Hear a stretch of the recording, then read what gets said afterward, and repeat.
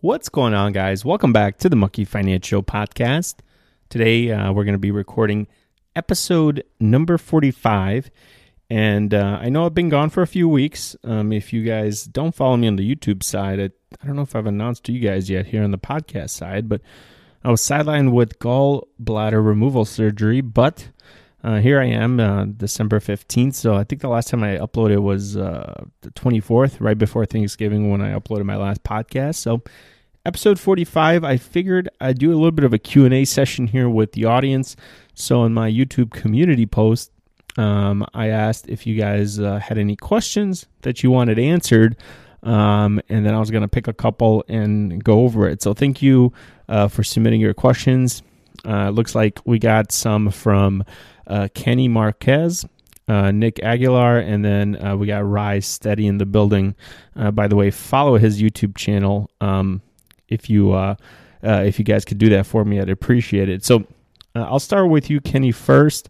Your first question for me was, what funds would you be investing into for a baby's account? Now, it's kind of interesting question. Right now, for my son, I have two accounts that are specifically designated for him. One is a 529 education account for college savings, and the other one is just a regular taxable account under my name, but I will kind of use that account to help him out throughout life and then gift that account to him for him to kind of continue the legacy. So I use two different strategies because with the 529, I can't pick a custom strategy. I kind of have to go with what Fidelity offers. And in my case, I'm 100% in a total U.S. market index fund in the 529, kind of by default because that's what they offer. That's the lowest cost that they have, and it's still like 11 or 12 basis points. And is that an okay strategy for a 529 account that I won't use for 18 years? I think it'll be fine, right? Even if we go through a period like the lost decade that we had in the 2000s, let's say this upcoming decade is like that, I think that having 18 years to invest into this account, I'll be okay. So I'm not really worried about that I can't pick a custom strategy. I'm just more worried that it's a low-cost option, and that's what I have. Now, for the other one, kind of the legacy fund, I do utilize the Mookie 3 strategy, and I have three funds in there. So I have a total U.S. stock market fund in VTI, and I have 20% allocated to a total international, which I happen to select VX US, and then I have 20% to U.S. small cap value, and I use the Russell 2000 value fund VTWV from Vanguard. So I have three Vanguard ETF offerings in the legacy fund. And the reason I have the Mookie 3 strategy in the legacy fund as opposed to just another total stock market is because that account, like I said, it has plans to live a few generations past me, and I really want to make sure that I'm squeezing out the best possible long-term performance. And when you're talking about 3 generations, three-decade periods, that's 9 decades or 90 years of investing, something like 0.5% or 0.25% is going to matter. And I really, truly believe in my hearts of hearts that the Mookie 3 strategy, if given long enough time horizons, 20, 30, 40 years, can outperform just a simple U.S. stock market or S&P 500 index fund. Doesn't happen in the short term. Rarely, if ever, happens unless you got a real good stroke of luck and a nice tailwind pushing you. But in 20, 30, and definitely in 40-year periods, it is very likely, at least that's how it's been in the past, it's very likely to outperform.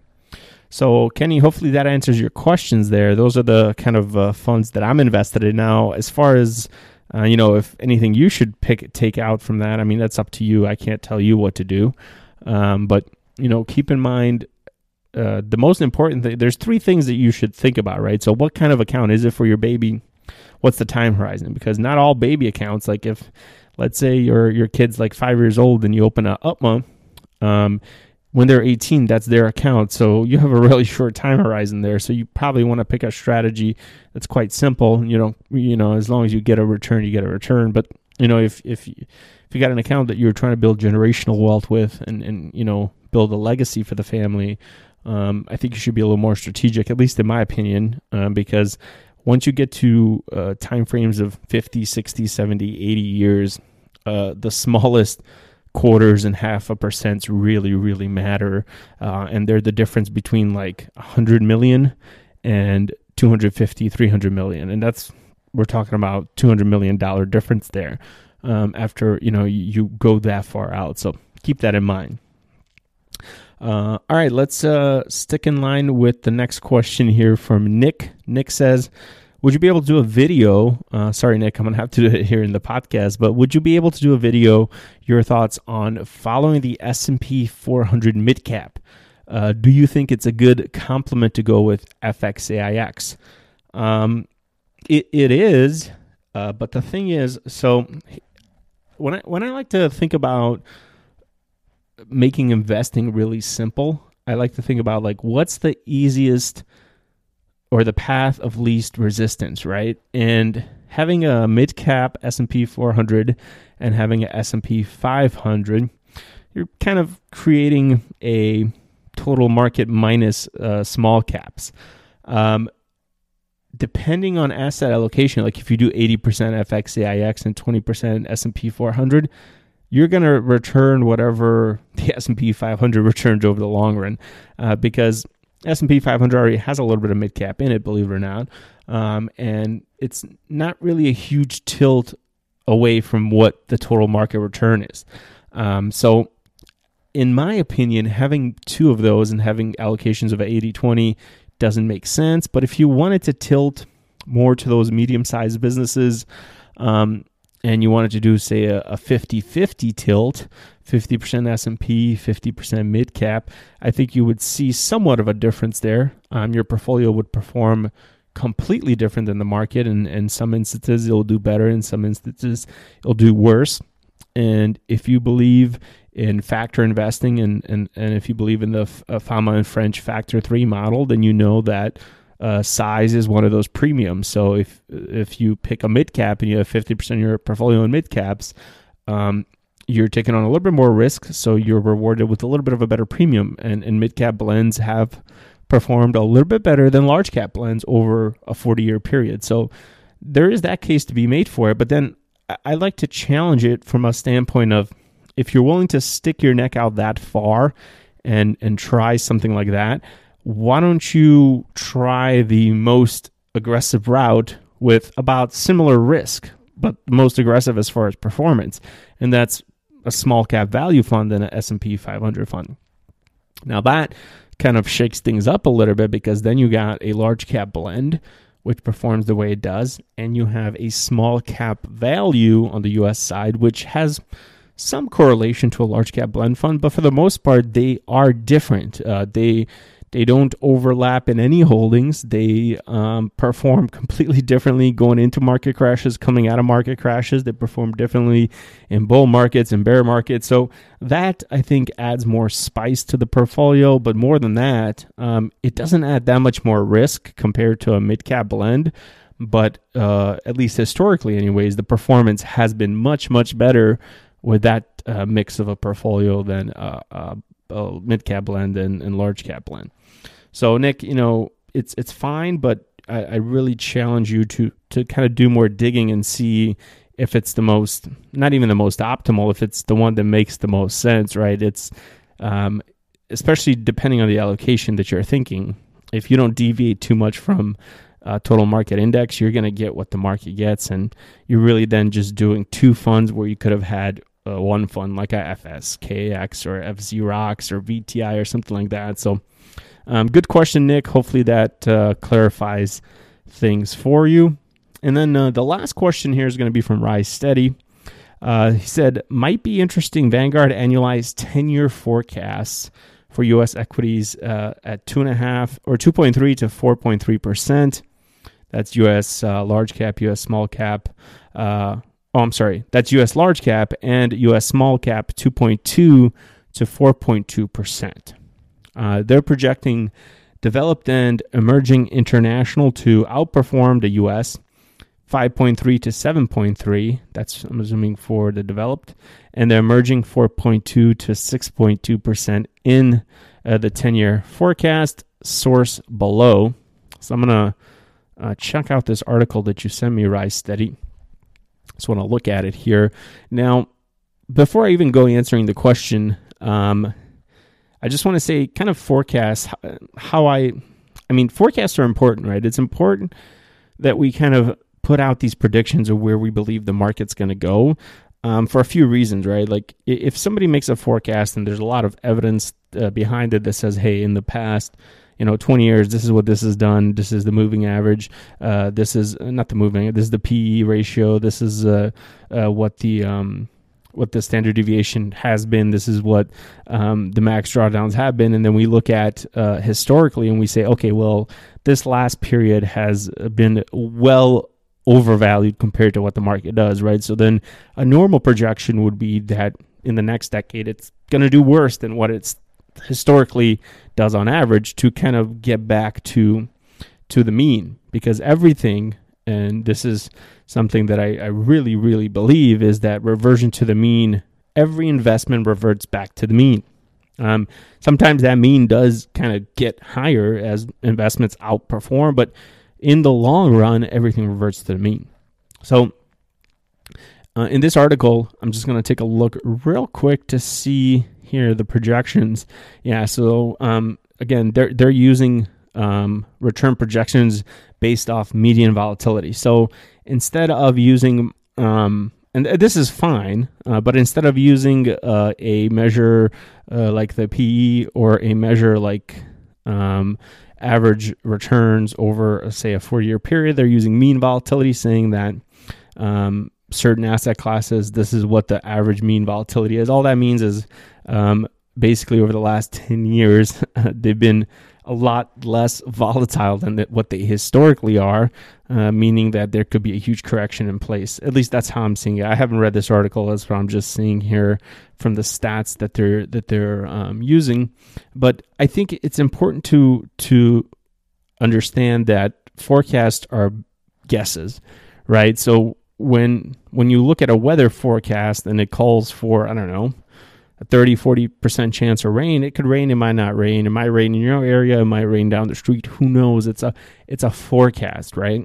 Same thing here, Vanguard, again, I respect Vanguard, and I'm sure, don't know who the author is of this article here that you sent me, but I'm sure they have used very sound data to make the forecast.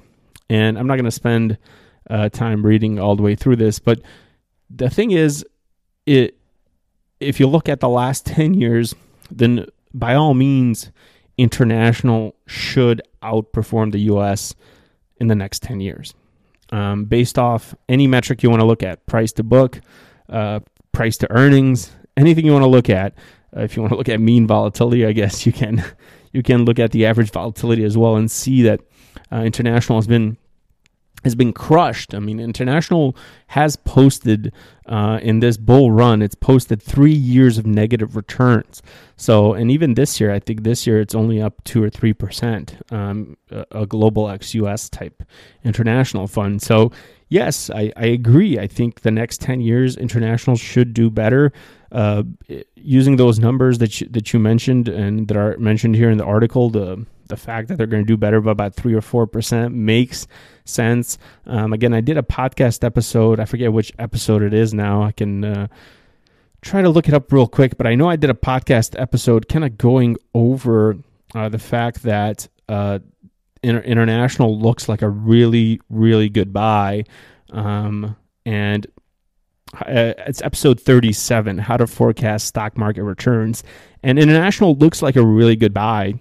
And, I've had a lot of people that I've gotten countless of emails. People are saying that I'm misleading people by telling them to have 20% international. I think, not to sound so harsh, but, as a recent, I really don't have time for stupidity. But I think a lot of people that say that, they're so short-sighted in their thinking that they quickly forget that from 2003 to 2007, international compounded annual rate of like 35%. Or 1986 to 1989, it compounded at 33% a year over that 4-year period, while the U.S. stock market did something like 10% and 15% in those respective 4-year chunks. So, guys, just because the last 10 years don't look good for international doesn't mean that there isn't periods where international kicks, and I mean kicks. It eats the U.S.'s lunch when it comes to 3 to 4 year period sometimes. And 70s and 80s were a great example of this, where you had years where international was up 60%. Like 1986, 60% was the year. It was a return for international in 1 year. Very rarely does the U.S. market do that. So it's important to know that if everything reverts back to its mean, all things being equal, if you look at a larger 50, 60-year period, total international, and total U.S. are identically the same in returns. But you can make the data sound good in either case, depending on which year you want to start counting. But if you go back far enough, you'll see that they're the same. So I think Rise Steady, this forecast is pretty spot on. For me, I'm even more bullish on the international side for the next 10 years. The 5.3 to 7.3, I think, is on the low side. I think it's got more, as I mentioned in that episode 37 podcast, I think it's going to be more like 10% compounded annually for the next decade. And the U.S. side, I see 3 to 5%. So I'm pretty close to Vanguard's forecast as well on that. And I think, if you want to make forecast, if you think that helps you kind of stay the course, it's perfectly fine. But just don't be stuck to those numbers. Again, a forecast is your best guess, but we don't really know what's going to happen. But yeah, if you wanted to make educated guess, I would say that would be pretty good. So interesting questions, guys. Thank you so much for posting your questions and kind of allowing me to do my best to answer them. Again, I'm not a stock market professional, guys. I read a lot, and I really learned, I would say, over the last year, I've learned more about the stock market in the last year than I have at any point previous to that, because as a retail investor, there's sort of a evolution that we go through, and I think I'm going to spend a few minutes talking about that before I end the podcast. But as a retail investor, I think we all get introduced to the market, and my introduction was actually through Robinhood and Betterment, which Robinhood is picking your own stocks, and Betterment is like a robo-advisor, right? So I kind of got introduced to two different perspectives of investing.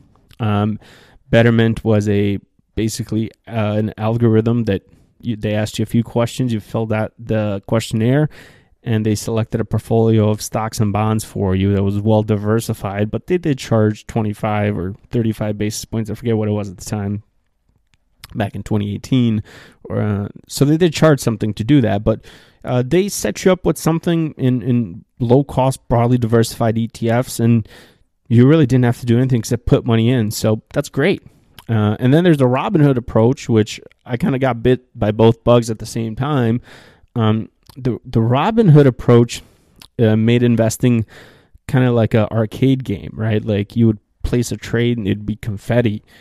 Every time you put a buy or sell order, confetti pops up on your screen, and you get to scratch off your free stocks of your $2 free stock or something, right? So that's archaic, and unfortunately, Robinhood drew in more new investors than Betterment did, and it's kind of sad that it happened that way. But we now have in the last, especially since COVID, since the COVID crash of 2020, we now have a bunch of retail investors that are uneducated in investing, and they see it as a game. And GameStop and AMC are living proof of that. meme cryptocurrencies are a living proof of that. And kind of that's what people think is investing. To me, if you're looking for that kind of excitement, if you're looking to double your money that quickly, you're better off going to the casino, right? I can sit at the blackjack table, put down $100, and within 15 seconds, I can turn my $100 into 200. 15 seconds, that's instant. That's even faster than crypto or than penny stocks or these meme stocks or whatever. So, I don't get excited about that, right? I can understand why people who are not educated in investing get excited because they see it as a gamble. They see it's no different than what FanDuel and DraftKings does. You place bets on sports teams, right? What's the score going to be, or you draft your roster and your players score more points than the guy you're playing against, then you win. Robinhood investing is no different than that. So that's kind of where we're at. And once you evolve from that, and hopefully you start with something like a robo-advisor, like a Wealthfront or a Betterment, and you see what type of ETFs they have for you, and you just kind of do some more research on top of that, and then you get introduced to a whole new world of investing that's more academic, that's more structured, that's more process-based, and not so much emotionally or behaviorally driven, right? Like when you make a trade, more than likely it's your emotions that are causing you to make certain trades, get in and out of positions and things like that, versus when you're sort of more educated on investing, everything becomes process-driven. For me, for example, the Monkey 3, everything about my portfolios is the Monkey 3. It's the same strategy across the board. Wherever I can pick my own funds, that's the strategy I deploy. And there's a process to that, right? Like it's very difficult for somebody to continue to believe in international if they don't have a process. If they see a 3% return this year for international and the S&P is up 23%, they're going to want to jump ship because they don't have a process. And this is so important that if you're not able to do this on your own, and instead of sending me emails and accusing me of misleading people, it really makes you look dumb, because I've spent countless and countless of hours studying this stuff, and nobody can get it right in the short term. Nobody. But as the market, as your portfolio develops and 10, 15, 20 years go by, that's where you see the true ability to perform. And what the numbers show is retail investors average in a 15-year period 2.5%, while the market does somewhere around 10. So retail investors are way behind when it comes to long-term performance, because short-term performance doesn't matter. I'm not impressed with people that tell me they can return 1% a day or 300% in a year. I'm not impressed by that. That, again, shows me your education level is really low when it comes to investing. You might be a great person, you might be a smart person, but you're not a good investor. And that's kind of what my mission has been since day one on this channel. I've been trying to show people the right way about it. And when you have a process and a system in place, it's so boring. It's so methodical. It just happens. And it's not exciting. It's not fun. It doesn't get the clicks. It doesn't get the views. But damn, does it work. Damn, do you get to build wealth. In my case, $362,000 in 3.5 years. I didn't luck into that 360. It was negative in 2017, right? I had to create a process and stick to it and work and work and work and still stick to it.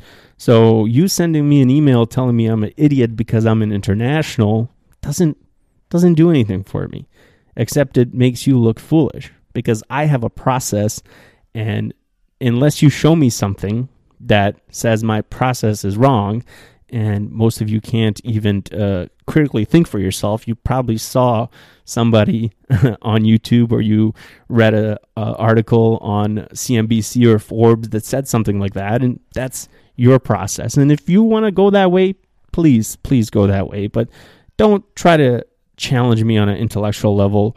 I will run circles around you. So that's a fair warning to you guys. If you want to engage in that, you can, but it's not going to work out well. And I'll challenge you to come on the podcast and we can have a conversation about it as well.